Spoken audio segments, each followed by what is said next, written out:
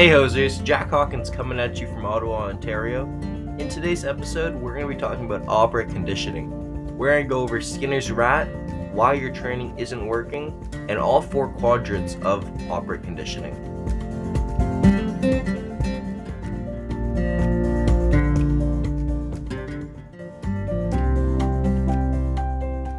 In the late 1800s and early 1900s, they had a hunch that rewards and punishers were crucial to shaping voluntary behaviors, but they needed a way to test it. This is when Frederick Skinner came up with Skinner's box, an experiment where you placed a rat in a box with a light, lever, water dispenser, and food dispenser, and the whole bottom is an electrical grid. Now, how this box worked was very simple. When the rat would pull the lever, rather a reward in the form of food was dispensed, or a shock or a punishment in the form of electricity was sent throughout the grid. And we saw here they were able to prove that punishers and reinforcers were a huge effect on how the animal learned.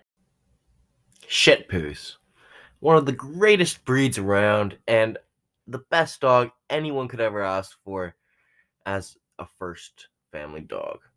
Now, my little Shih Tzu poodle Minnie, who passed away just over a year ago, she was incredible and always walked beside your heel. Well, always then kind of pushed it until she'd walk in front of you, but then she started walking again behind your heel once you introduce a little heel in front of her or some way to tell her, hey, you're moving back there, right? The leash pushing pressure back there. We never brought any treats on our walks, so she learned everything through rather negative reinforcement, punishment, and that was the way she learned it. And I have a better way to do it for you guys, so I'm glad you're listening to the podcast. We got some terminology to go over before we dig right into the meat of what operant conditioning is. The positive and negative.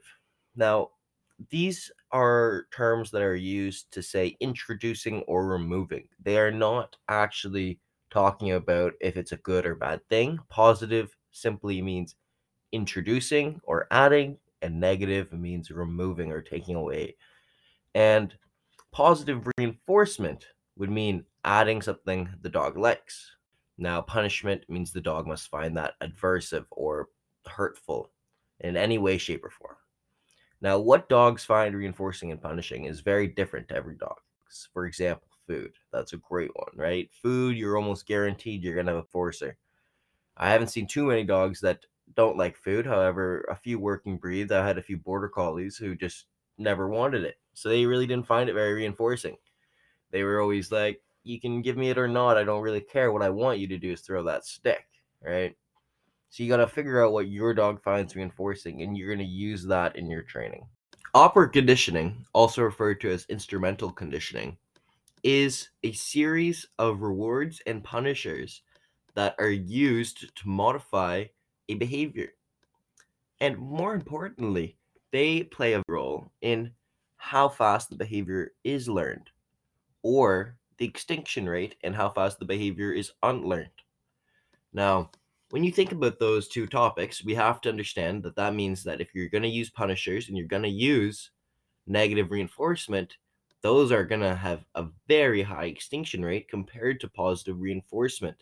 Using that example with Minnie walking, we see that the extinction rate of her heeling beside our feet is so fast. Very quickly, within a few weeks or months, she always kept going up forward, and we had to reintroduce the negative reinforcer and put those punishers back in place because the behavior kept coming back once the punishers were removed. And the reinforcers were not reinforcing enough to get the dog to do that behavior without the punishers. We're going to be doing a whole video just for extinction rates on the Hawkwatch Dog Pod, so make sure you're followed along to get that in your feed. For now, though, we're going to be talking just for the 4 quadrants of operant conditioning and the extinction rates we see for them.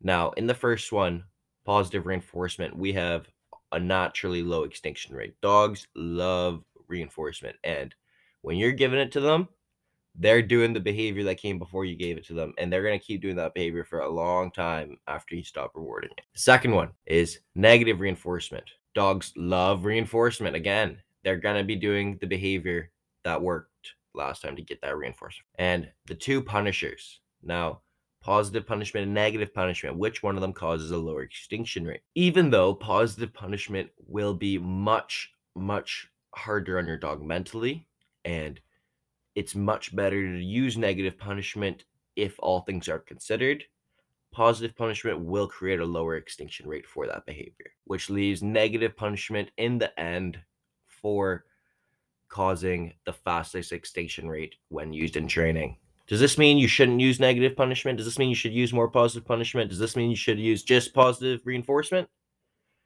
No, it's just to understand what is going on in your dog's mind when you see a behavior come back up. Think to yourself, how did I train that behavior? Okay, let's try to find a way to use positive reinforcement maybe next time. And that way, you'll have a much slower extinction rate. We're going to go over 4 different situations where you bring your dog to a trainer and that trainer teaches your dog to sit using a variety of different operant conditioning techniques. So the first trainer you visit says, I'm a force-free trainer and I only use positive reinforcement to train a dog to sit. So they ask your dog to sit, and if the dog sits, they give a reward. Very simple, very straightforward. That reward come in the form of a treat. Now you go to your next trainer, and they identify as a balanced trainer. They say they're going to teach your dog to sit using positive and negative reinforcement, right? So you go, okay, well, that makes sense. And they tell your dog to sit. If your dog sits, they give it a treat.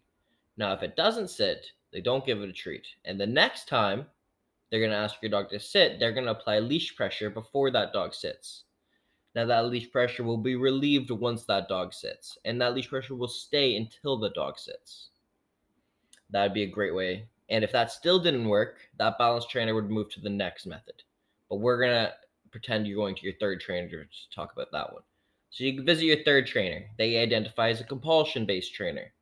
So this means your dog gets a choice. They ask your dog to sit. They're going to rather use positive reinforcement or positive punishment. So if your dog sits, they'll give it a treat. Great, just like the first free trainer did. But if it doesn't sit, the difference is they will hit or hurt or shock or jab or anything, yell, anything that dog finds adversive, right? They're going to add adversity to that dog and use that punishment. The last trainer decides to use negative punishment to train your dog to sit. So you bring your dog and he has a big bowl of good treats waiting for your dog. Your dog smells them and it can't wait to get them. And he just gives your dog this big bowl of treats. Then while your dog's eating them, he goes, sit. And if your dog sits, it gets to keep eating them. And if your dog doesn't sit, he grabs those treats and takes them away from your dog. That's the 4 different operant conditioning methods used to train a dog to sit. And I hope you've learned something in this Hawkwatch Dog Pod. In today's episode, we went over Skinner's rat, also known as Skinner's box, created by B.F Skinner. We talked about the different extinction rates that we see in that experiment. And we talked about each quadrant of operant conditioning and how it could be used to teach a dog to sit. None of the trainers in my example are bad or good, and the terminology I used, balance, compulsion, force-free, are just terms that are very generalized.